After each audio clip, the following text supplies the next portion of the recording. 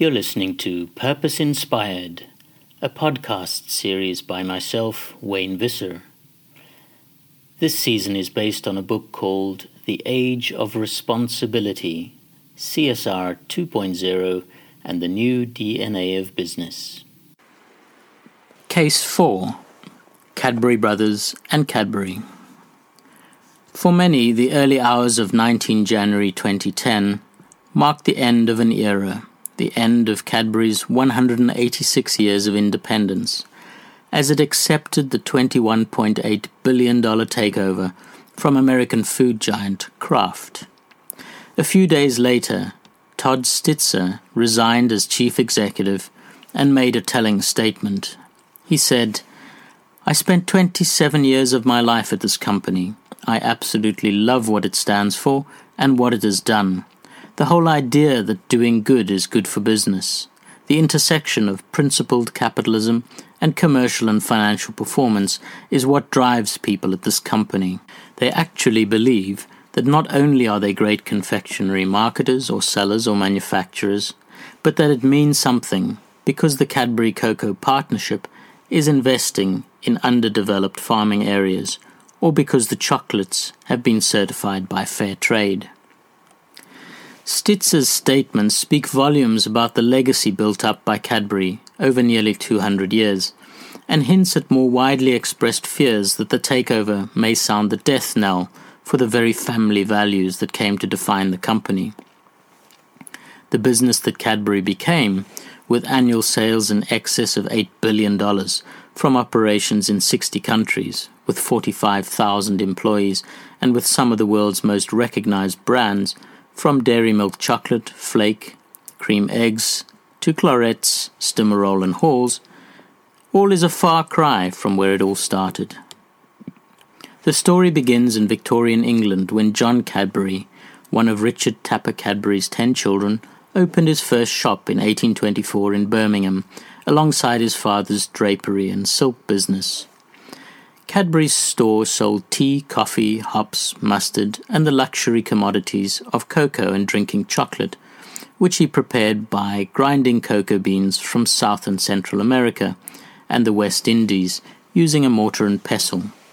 Although cocoa and drinking chocolate had been available in England since the 1650s, the price tag ensured that they remained the preserve of Britain's elite.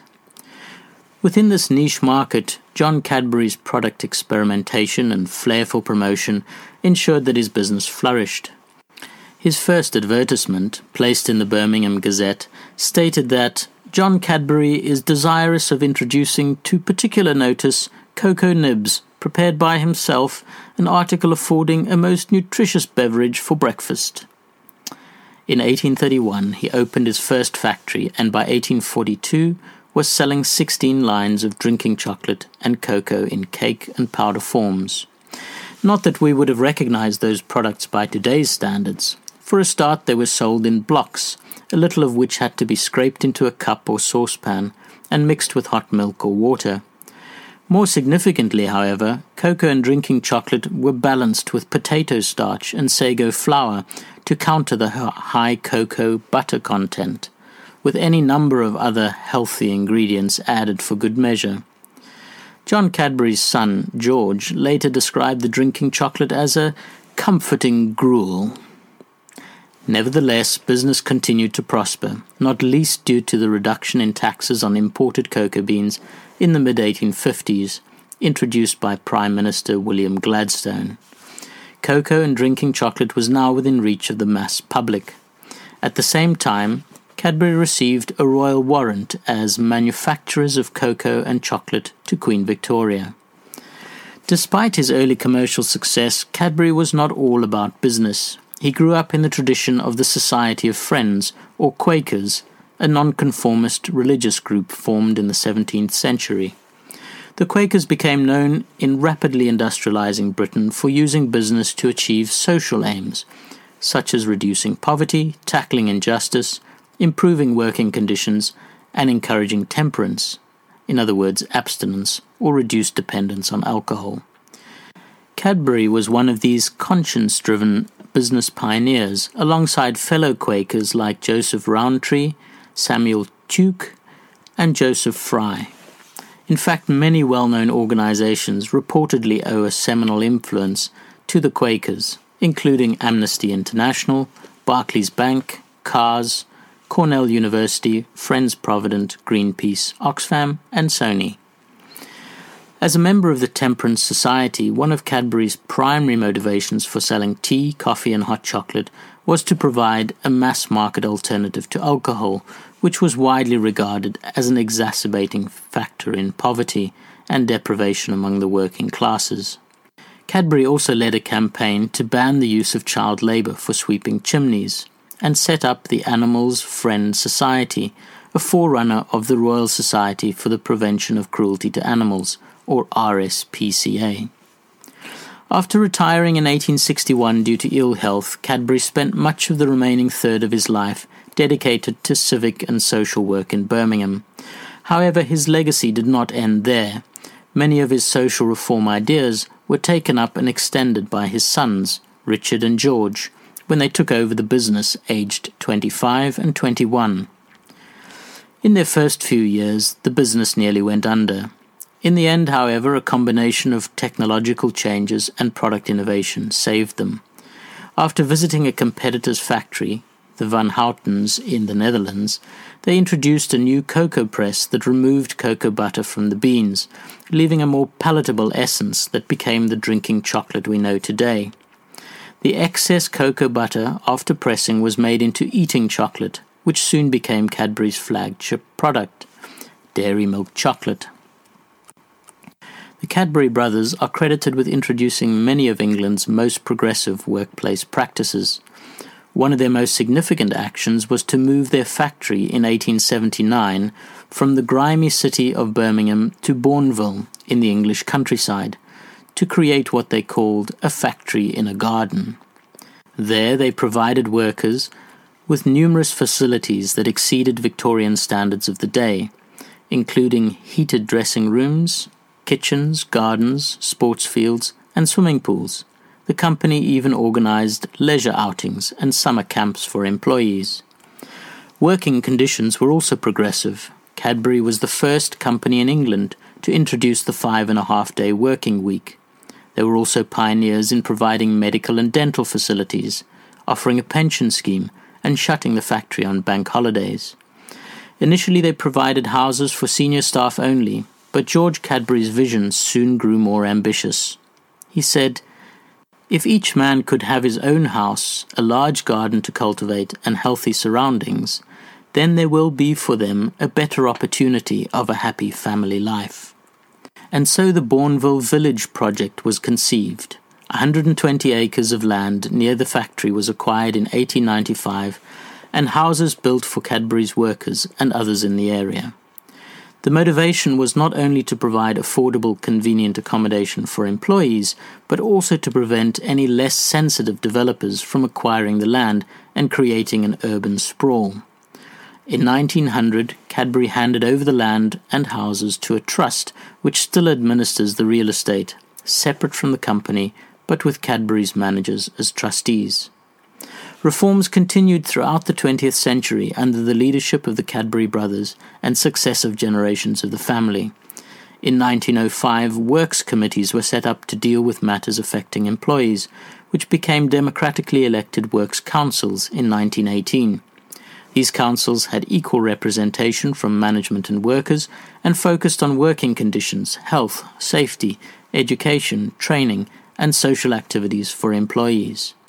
In 1969, the councils were unionized, and the tradition of employee participation in labor relations continues to this day.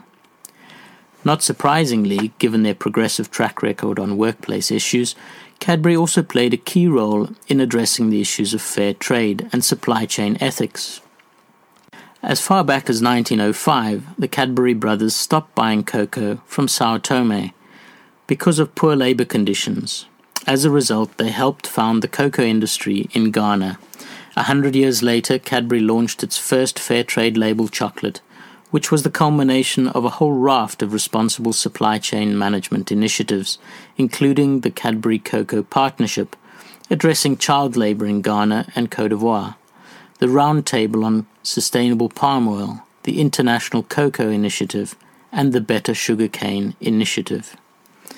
Through these and various internal programs, Cadbury set itself a 2010 target of sustainably sourcing at least 50% of their key agricultural raw materials, such as cocoa, sugar, mint, palm oil, gum arabic, licorice, hazelnuts, almonds, and raisins.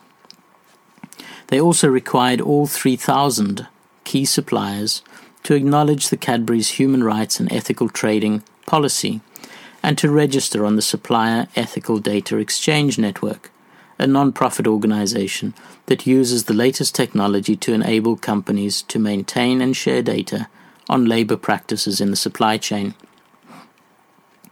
Prior to their takeover by Kraft, Cadbury's policy was just one of 19 corporate policies covering various aspects of responsible business, from environment, health and safety, to marketing, ethics, and stakeholder engagement.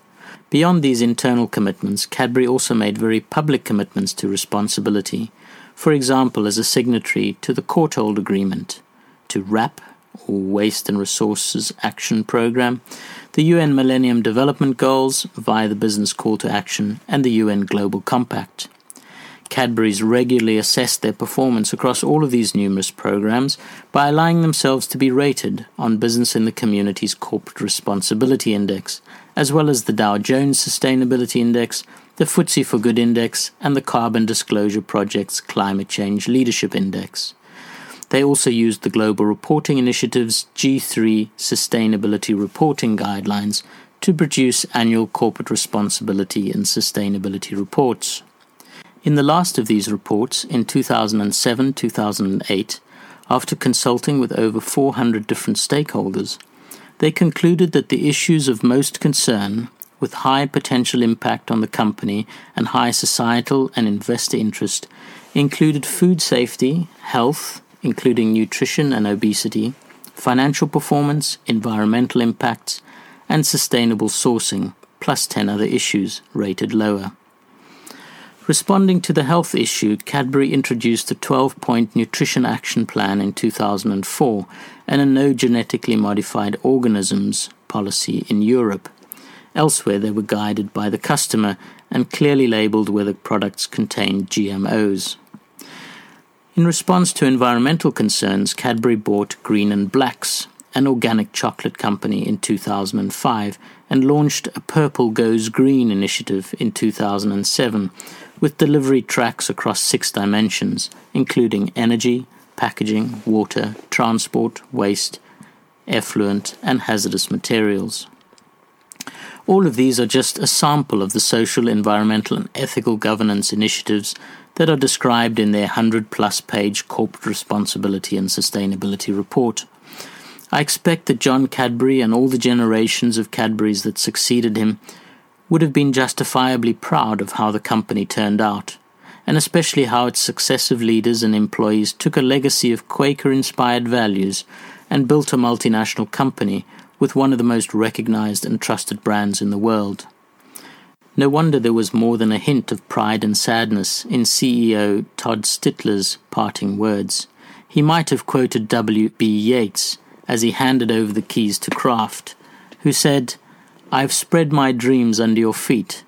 Tread softly, because you tread on my dreams."